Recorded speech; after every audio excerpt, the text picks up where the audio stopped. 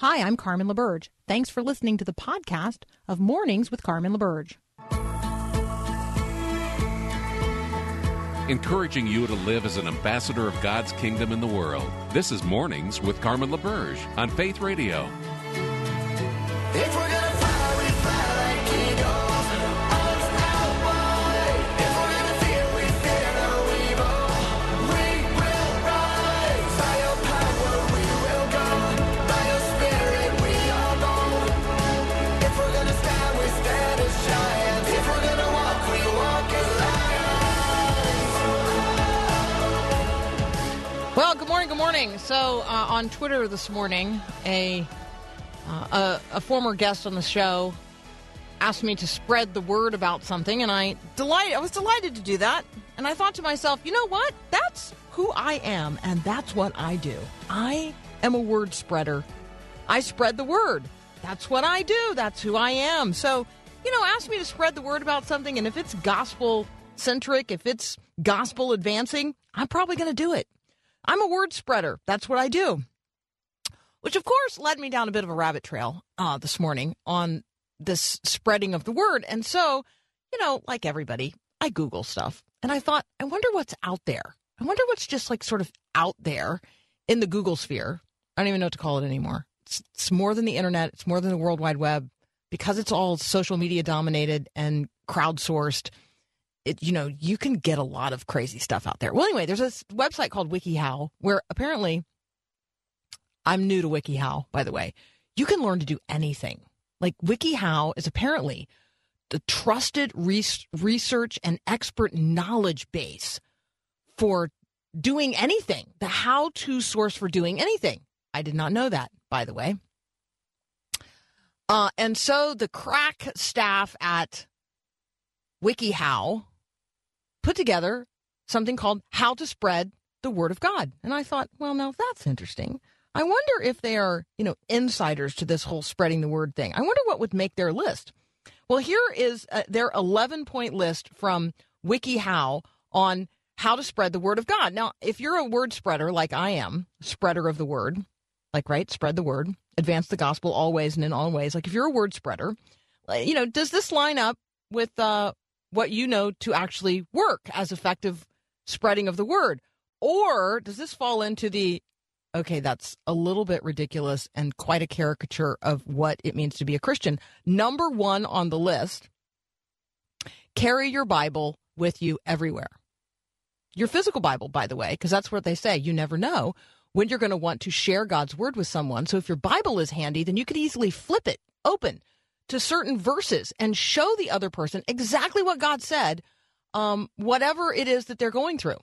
You can also be a witness by simply studying your Bible on your lunch break and other quiet moments. So that's, visibly letting other people see you with the Word of God open, that in of itself spreads the word. Okay, so I'm not arguing that, I'm not suggesting that's a bad idea.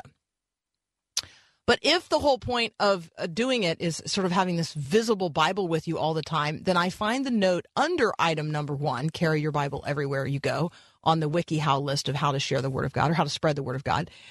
Well, in order to save space, you could carry a pocket-sized version of the New Testament or simply download a Bible app on your phone, which sort of makes the whole visible witness of carrying your Bible, I don't know, invisible? Okay. The next is wear clothing or jewelry that advertises your faith. Proudly display Bible verses and religious phrases or symbols on your clothing. Wear a T-shirt that says Jesus saves on the front and John 3:16 on the back. No, I'm not kidding. I'm actually reading to you from the list. Decorate with scriptures. Put vinyl stickers and on your phone and on your car. All right. Then we finally get to sort of verbal evangelism. Be open about your faith. Share your faith. Mention your beliefs when it fits into a conversation. I wholeheartedly believe getting God back into the conversations of the day is the conversational apologetic approach that I would certainly advocate. And then the next one I really like as well. Share faith-based material with others, books, movies, music, with your friends and those around you. I think that's helpful. I also think it's really helpful for those of us who are Christians to recognize that there are religious themes in everything. So anyway, WikiHow has a list. I made a list as well. I made my list fairly quickly. It's not going to surprise you. Number one, saturate your life with the Word of God. Be a person in whom the Word of God dwells, so that when the world squeezes you, the Word comes out. How to spread the Word? Abide in Christ, and Christ will abide in you. And that's what will come out of you. He is the very Word of God. That's what will come out of you, when you're encountering the world. Prepare in prayer for the divine appointments that God has set in advance. Actively yield to the present power of the Holy Spirit to lead and guide you. Bolo, be on the lookout and listen with ears that hear. That's heart listening empathetically to others, that you might bring the word of God to bear on the challenges that folks are facing. Lead with compassion. Yes, the truth matters, and bringing the truth to bear on the issues of the day matters, but Jesus came full of grace and truth. And he is, after all, the Word made flesh. So if we're going to spread the Word, we need to be spreading the fullness of the grace of God and the fullness of the truth of God. Advance the gospel always and in all ways. And yes, when necessary, use words. And then I would say this, trust God with the results, right? Spread it, cast the seed, right? Spread it. All right. Mark Caleb Smith is waiting in the wings. He's a word spreader as well. We'll be right back.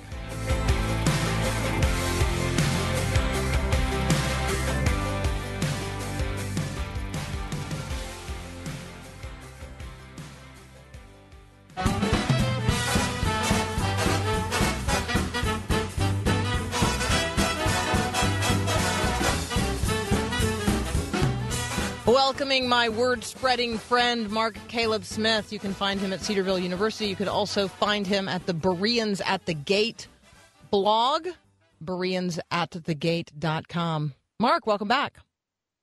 Hey, Carmen, how you doing? I'm well. All right, so maybe let's start with Afghanistan, because it is top of mind for many and most this morning. The president has to decide. The military says the president has to decide today whether or not to push back the United States August 31st deadline that he has set for withdrawal from Afghanistan. I say he has set that. The Taliban now sees that as a red line. Our European allies are absolutely interested in extending that deadline. So I'll just tee up Afghanistan to you as a conversation for the day. Yeah, one of the things that is obvious here, I think, is that President Biden has encountered his first real crisis as president. And it's interesting how so much goodwill and influence and power can just be drained away from the president because of something happening. Often, though, when we talk about these crises, we think of things that the president can't control, right? Things happen and presidents have to react. Well, this is all, you could argue, within the president's power. He made the decision to do the pullout this way. He can decide to push that line back and suffer the consequences. So it really is within his ability to make this set of choices. And the buck is going to stop on his desk. And it's got to be a lonely desk at this particular moment. But the president is also, I think, struggling through this because publicly he's had a difficult time explaining himself. He's having a hard time dealing with any kind of questions or refusing to deal with questions. The public relations optics of this just look terrible almost across the board. He's getting condemnation from people within his own party as well as people within the other party. And so this has all the recipe for maybe even a term-defining event for President Biden. It's really a remarkable thing we're witnessing. I think there will be entire books written on how not to leave a country after you've been there for 20 years. And so we're not going to dice that particular conversation up today because we're still, actively seeking to extract people. I do think that the inability not only of President Biden, but the team around him to explain to people what is happening, I think that is adding to the not only the challenge that President Biden is facing globally, but the challenge that he's facing right here at home. If someone could just, in a very plain spoken way, tell people what is happening, what is planned, and how it's going to be fixed, people might trust a little more, but it's just a mess. Well, it's difficult to explain because the words that you use are probably going to be contradicted by the images that we see. And that's really the hard part of this. You know, the president can say, well, we're getting people out, but we all see images of people struggling to get near the airport. And the president can say, well, we have a secure perimeter, but we all see the difficulty of maintaining that perimeter. So, yeah, I agree. I think the president's really struggling for a spokesperson. He doesn't seem able to fill that role on this particular issue at this particular moment. And no one else has really stepped forward with the confidence to do it either. So, yeah, the president's spinning his wheels on this. And for his sake, you have to hope that it doesn't last much longer. But it's hard to see this coming to a conclusion anytime soon. This is, you know, for those of us old enough to remember, to have studied these things, feels an awful lot like the Iran hostage crisis that just dogged Jimmy Carter in his term of office. This is probably going to be shorter than that, but it's still maybe the kind of thing that President Biden just can't recover from. We'll see. All right, certainly praying this morning for every American and friend of America that wants to leave Afghanistan and is trying to find a way out. At the top of the second hour today, Matthew Sorens from World Relief is going to join us. We are going to talk with him about the evacuees from Afghanistan. We're also going to talk with him about what's going on at the southern border. So just want to let folks know that is ahead. Mark Caleb Smith and I are going to continue our conversation in just a moment. Apparently, the New York Times has finally arrived at this thought. It's time to think about God. That's up next here on Mornings with Carmen.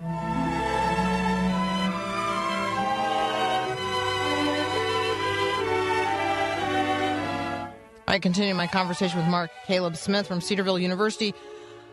Mark, you and I would recognize that the gospel comes to bear. God is present in the headlines of the day, just not always pointed out as such. The New York Times has finally apparently arrived at the notion that, hey, it's time to start talking about God, and they have launched a newsletter for subscribers. Now, you know, I recognize that. And I tee this up for conversation because I find it important that we have reached a cultural point where the New York Times is acknowledging the need for people to reconnect with the transcendent. Oh, did we lose him? Is he there? Are you back now? I am. Can you not hear me? Sorry about that. Yeah, I can hear you. Can you hear me okay? Yeah, I can hear you now. Okay, so I don't know what happened. That's all right. We're talking about the need to reconnect with God and connect the headlines of the day with what God is doing eternally. Yeah, it's interesting because the New York Times clearly, just like the rest of our culture, is sort of muddling through what's happening right now. We're suffering through a pandemic. We're suffering through a lot of life-altering events. And I think people are just grappling with how to define it, how to make meaning out of their lives at the moment. And, you know, you and I as believers, we have an answer to this question, right? And we know that God is the ultimate meaning that we're gonna grab onto to help us explain reality. But can you imagine, Carmen, being someone who doesn't have God to explain things, someone who can't figure out what's happening in their lives, who they are, why they're here, what's going on, why events take place? That's got to be a really difficult place to be in terms of making sense of things. And for the New York Times, I think, to start this newsletter and to recognize the importance of the conversation, I think it matters. And I think it's potentially very important. And of course, as Christians, we should welcome this conversation. We should be part of it. And so I hope it's the sign of things to come. Yeah, I do too. So I just we're going to keep an eye on what Tish Harrison Warren, who is the opinion writer for the New York Times. She is an Anglican priest, which I know immediately people are asking all kinds of questions about.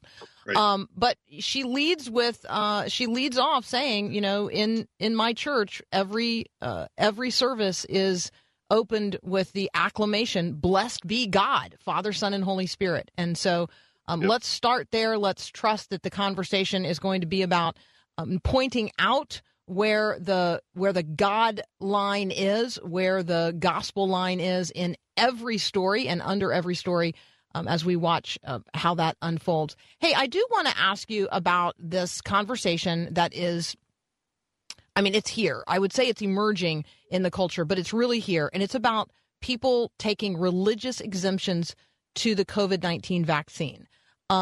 Because as work environments and schools increasingly now have vaccine mandates, and now that the Pfizer vaccine has been fully approved by the FDA, like that's no longer an excuse that people can use. And so let's talk a little bit about religious exemptions. What are they and how do they work? So employers in particular are able to offer religious exemptions if they want to when it comes to vaccine mandates.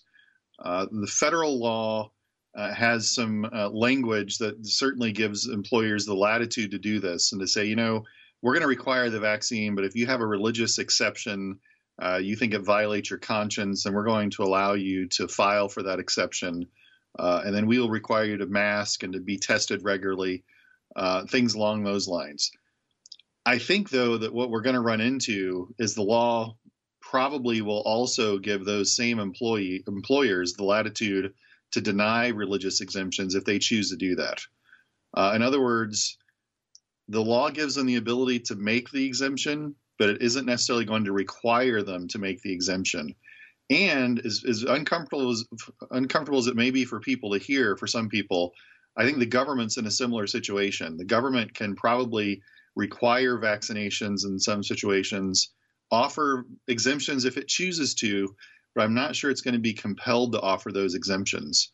There's a whole lot of messy case law that goes behind some of this, but in a nutshell, if the government has a compelling reason, then it can override religious exemptions in certain situations. And a lot of even very conservative, traditional religious liberty type of scholars look at the situation and say, this is one where the government can make the argument that it has a compelling interest. And so I'm not sure how long those religious exemptions will hold up if employers and the government really wants to operate without them. All right, a reminder, good reminder from Pamela on the text line that we need to be praying for the situation in Afghanistan. Yeah, absolutely, Pamela. We dedicated entire segments at the end of last week and the beginning of this week to praying for the people of Afghanistan and the situation there. We've been praying for service members. We've been praying for provision. We've been praying for God to make a way where there sometimes seems to be no way. And yes, absolutely, we are trusting God to work out his will in this circumstance. We also recognize a very real world challenge that we and the rest of the world are facing in Afghanistan, and it is a worldview challenge. It's about the view of humanity, it's about the view of history, and it's certainly about the view of God. And so if there ever were a clash of cultures taking place in real time in our lifetime, it is taking place right now, and we're all watching it happen. And so, yeah, Pamela, thank you for the reminder to be praying and asking for God's intervention. We also recognize how much God has placed in the hands of those whom he has entrusted with national and international global leadership, including the President of the United States. So, Mark, we probably don't have time to cover a whole nother big subject matter area today, but what else has your attention right now? Maybe as you head back to school, or maybe it's something else. What should we be paying attention to that we may have missed while we were watching other things? Yeah, I don't know. I don't think anyone has missed it, but certainly occupying my attention right now is welcoming students back to campus here at Cedarville and dealing with all of the ripple effects of COVID within an educational setting. And so we're dealing with students. Some of them are being isolated. Some of them are being quarantined. That creates a whole set of strains on a learning environment, and it complicates life for us as teachers and for them as students. And, in some ways we were all looking forward to a fall that was going to be better and different. And I think that it is better so far, and it's different than last year, but there's still an awful lot of similarities as well. So I think Cedarville is handling it about as well as it can possibly be handled. But COVID is still here. It isn't going away at the moment. And, I, as a professor, I'd like for it to go away right now. And I'm sure that's where all of us are. But it's such an interesting wrinkle to throw into a classroom.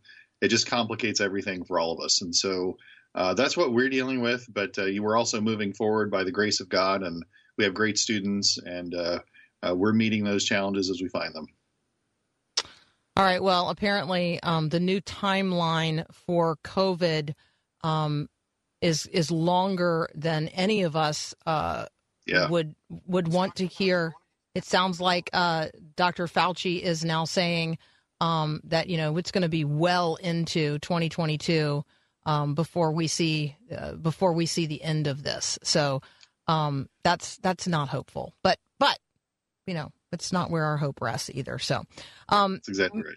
Yeah, Mark, thank you. Blessings on the opening of a new school year. Blessings on you as a professor and upon the students who gather therein. That's Mark Caleb Smith at Cedarville University. You can also find him at the Bereans at the Gate blog. Mark, we'll look forward to talking with you the next time. Thanks, Carmen. You take care, and thanks to all your listeners. All right. We're going to take a break. You're going to hear Greg Laurie in Knowing God.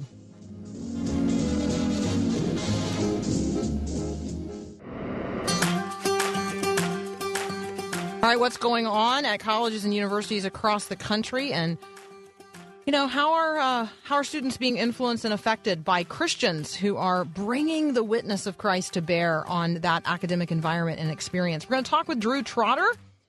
He is from the Consortium of Christian Study Centers, and we're going to talk about, frankly, all things higher ed. That's up next here on Mornings with Carmen.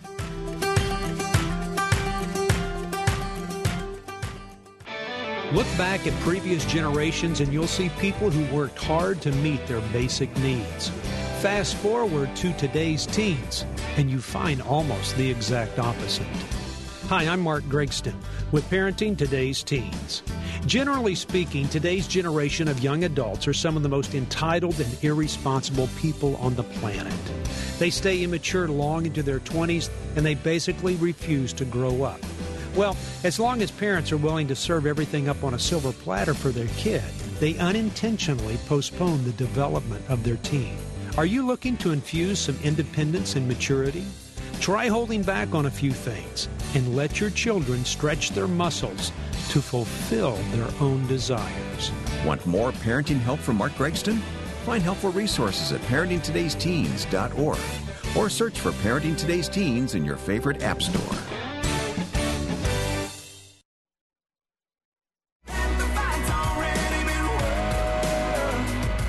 All right, good reminder from Pamela on the text line this morning, which just reminds me you can text me anytime, 877-933-2484. Good reminder to actually stop and pray this morning for the president. So we are reminded in 1 Timothy 2 that we are to pray and give thanks for all those in authority. And so let's pause and do that right now. Father, we do pray today for President Joe Biden. We pray for the decisions that are before him. We pray for your Holy Spirit to guide and direct him. We pray that he would yield to you. We pray that you would silence every voice but your own. We pray that you would lead him to do the right thing at the right time, in the right way, and that we would trust you with the outcome. Father, we pray for all those in authority over us, that you would grant them the grace and the strength to stand against the temptation to use their power rather than to serve you reverently with it. We pray for our country. We ask for your presence. We ask for your mercy. We ask for your guidance. And we ask that your people would submit to you moment by moment. In Jesus' name, amen. All right, friends in the Hartford area checking in with their rain gauges this morning. 5.5 inches over 2 days from Jim. Thank you so much for checking in on that. And for those of you now in the path of some tremendous storms in the upper Midwest of the U.S., we've been praying for you as well. Drew Trotter now joins us, senior scholar at and for and with the Consortium of Christian Study Centers. You can find what we're talking about today at studycentersonline.org. Drew, welcome to Mornings with Carmen.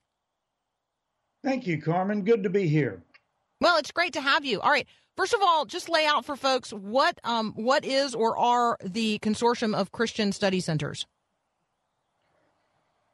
Well, there's a wonderful book that tells about it called To Think Christianly, L'Abri, Regent College, and the Christian Study Center movement.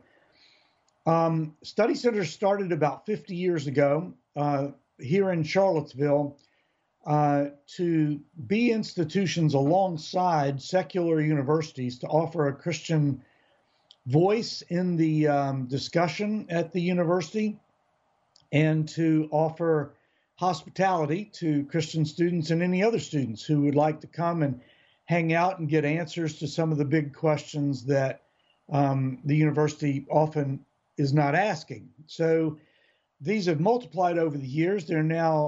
We started with 4 when we formed the consortium to try to jumpstart this movement. There were 4 study centers in the country that were members, and now there are 34.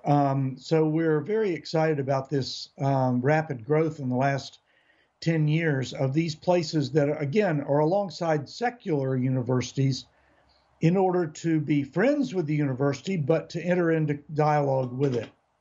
It's so great. It's as a person who went to a secular university as an undergrad and found a Christian community with whom I could think Christianly alongside what I was hearing each and every day in the university classroom. That was just super helpful to me, and it was a great gift. And so I love that this is happening, and we want people to avail themselves of this resource.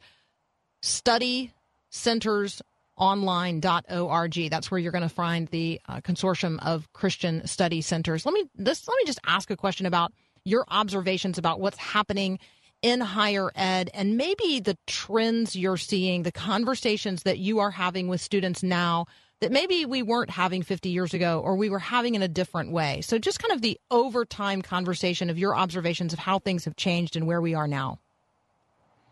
Well, it's funny because the more things change, the more they stay the same, is really true. For 150 years in this country, there has been a move towards giving up a concept that there is actually an objective truth to humanity that is true whether you like it or not.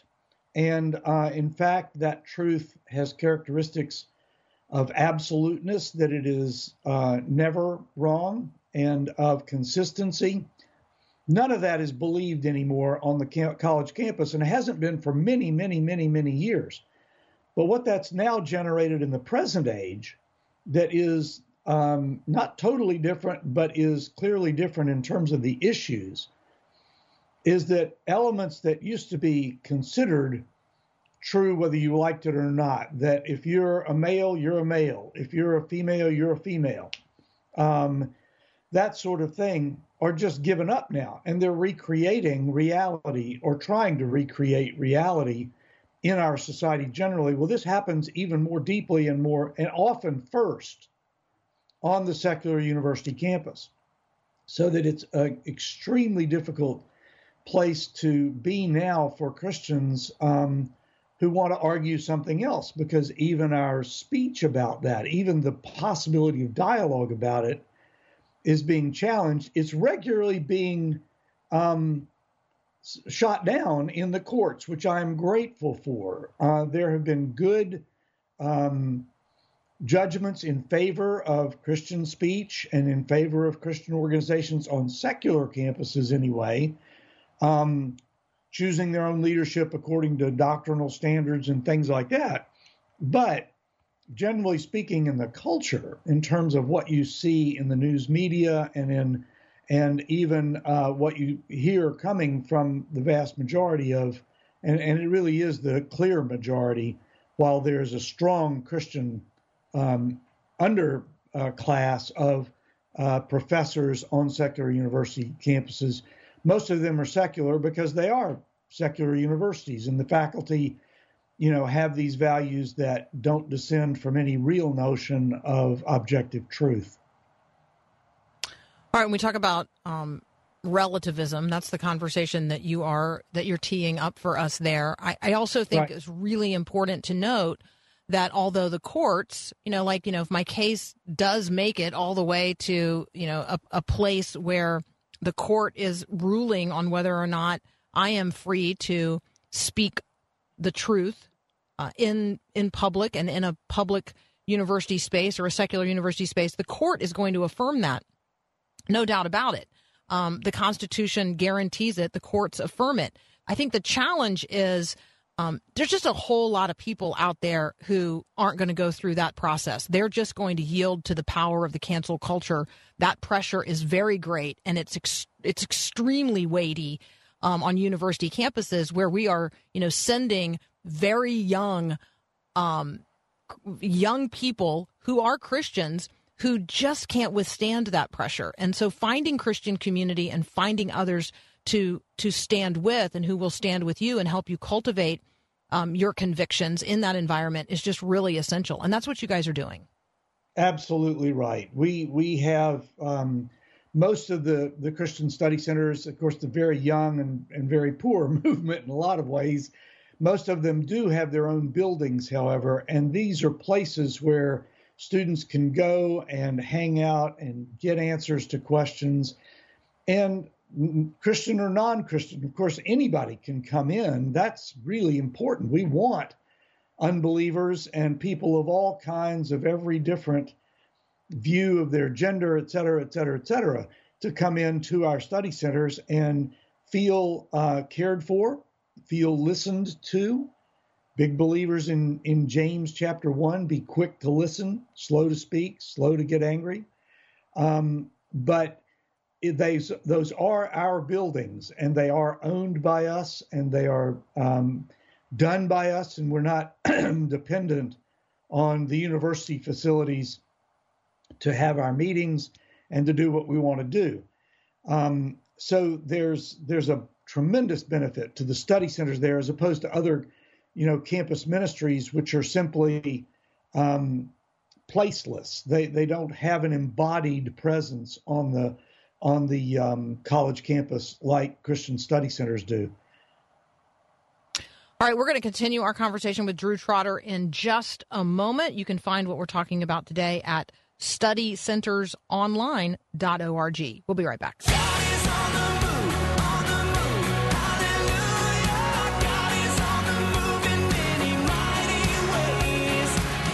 All right, continuing our conversation with Drew Trotter from the Christian Studies Centers. Drew, I'm curious just to know your take on, your reaction to how you're processing kind of the back and forth. It's a bit of a whiplash that we experience, when administrations change at the highest level here in the United States of America. That means that the U.S. Department of Education leadership changes, and sometimes the guidance of the Department of Education changes. Certainly the relationship with student groups on college campuses changes. We have talked recently with representatives from InterVarsity Press about the challenges that their on-campus groups have faced. And we have this Secular Student Alliance versus the U.S. Department of Education, a case that was filed on the very last day of the Trump administration. And we certainly have in the Biden administration people who are advocating that no student group on campus that wants to uphold or wants to see their religious convictions upheld, if that is in any way considered, quote unquote, discriminatory toward others, we're just talk with us about what's happening and the environment of Christian groups on college campuses, recognizing that what you're doing is just off campus. Yeah, it's a tremendous problem, Carmen. There is an element that goes along with what you're talking about that we're finding more and more problematic nowadays, and that element is administrations of universities who feel like the student council pronunciations or what the student council rules on needs to be upheld at all costs, even if what the student council rules is anti-constitutional. And so we know of groups that have been tossed off, denied their student group status, which means despite the fact that we have our own buildings, as I mentioned earlier, sometimes you want a larger event that you don't have a 500-seat auditorium for, and you need to be able to use campus facilities and stuff like any other student group would. And they're being denied by student councils on the basis of everything from gender to religion to whatever.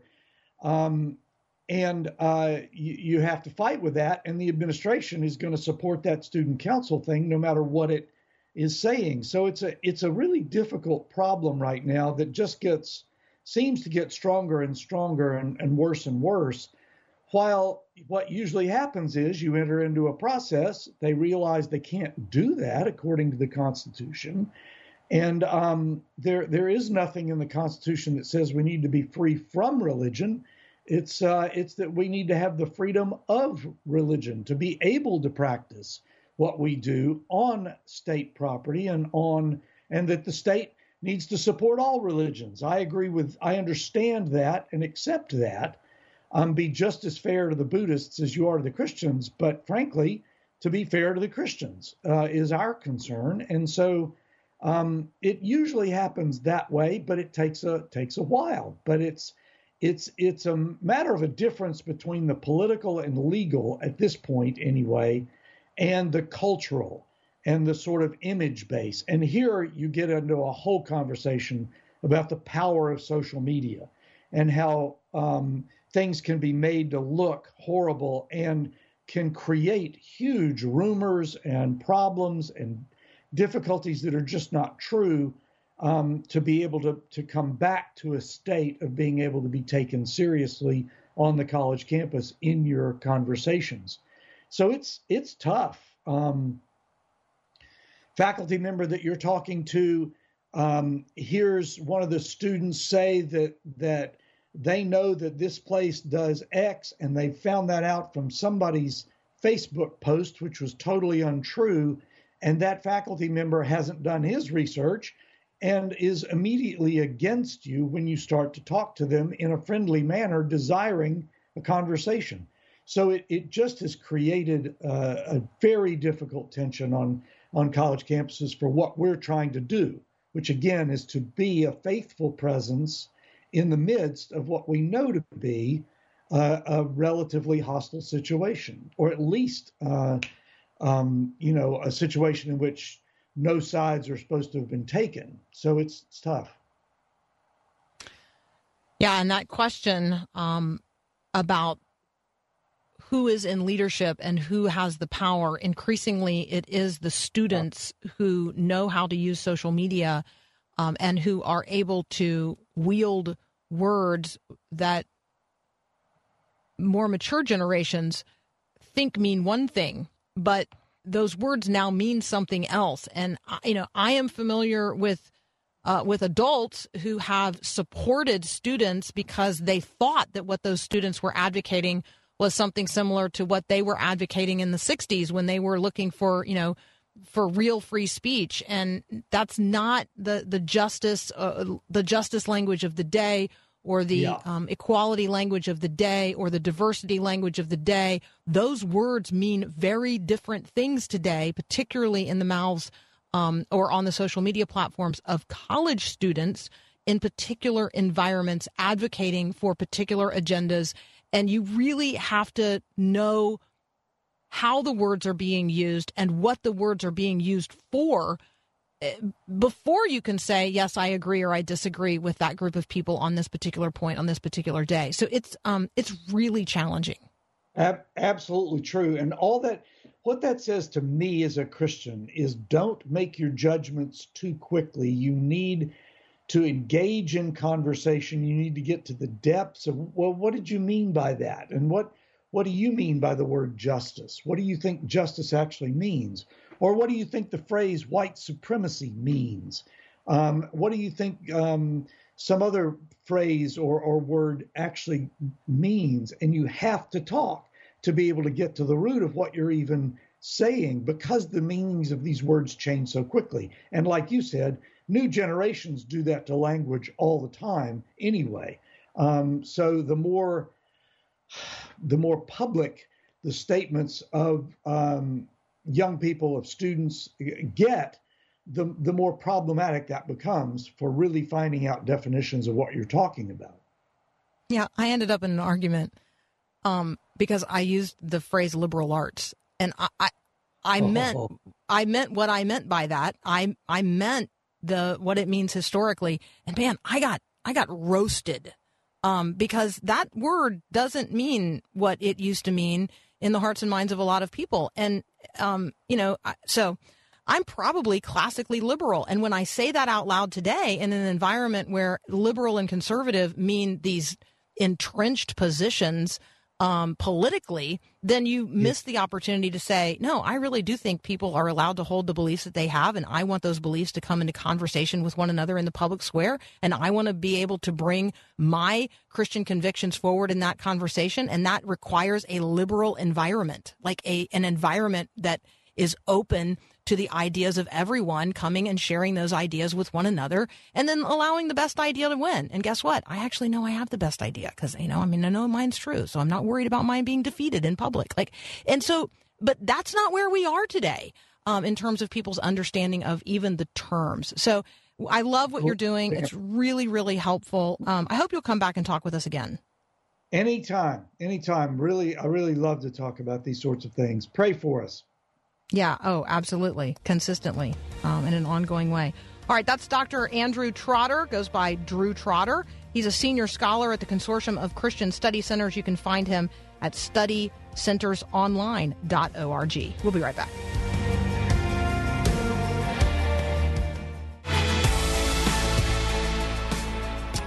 All right. There are lots of things going on in the nation and in the world. My guess is top of the news for you today is what's going on right there around you in your own part of the world. And so let me ask God's blessing upon you that you would acknowledge and recognize his presence, his power, his grace, his mercy, which is new every morning, his love for you.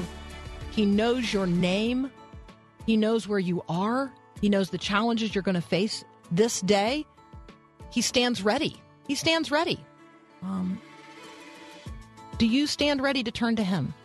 Can you turn to him? Can you give it to God? Can you acknowledge his sovereignty and his provision and his grace? I do. I hope you do as well. We got another hour of Mornings with Carmen up next.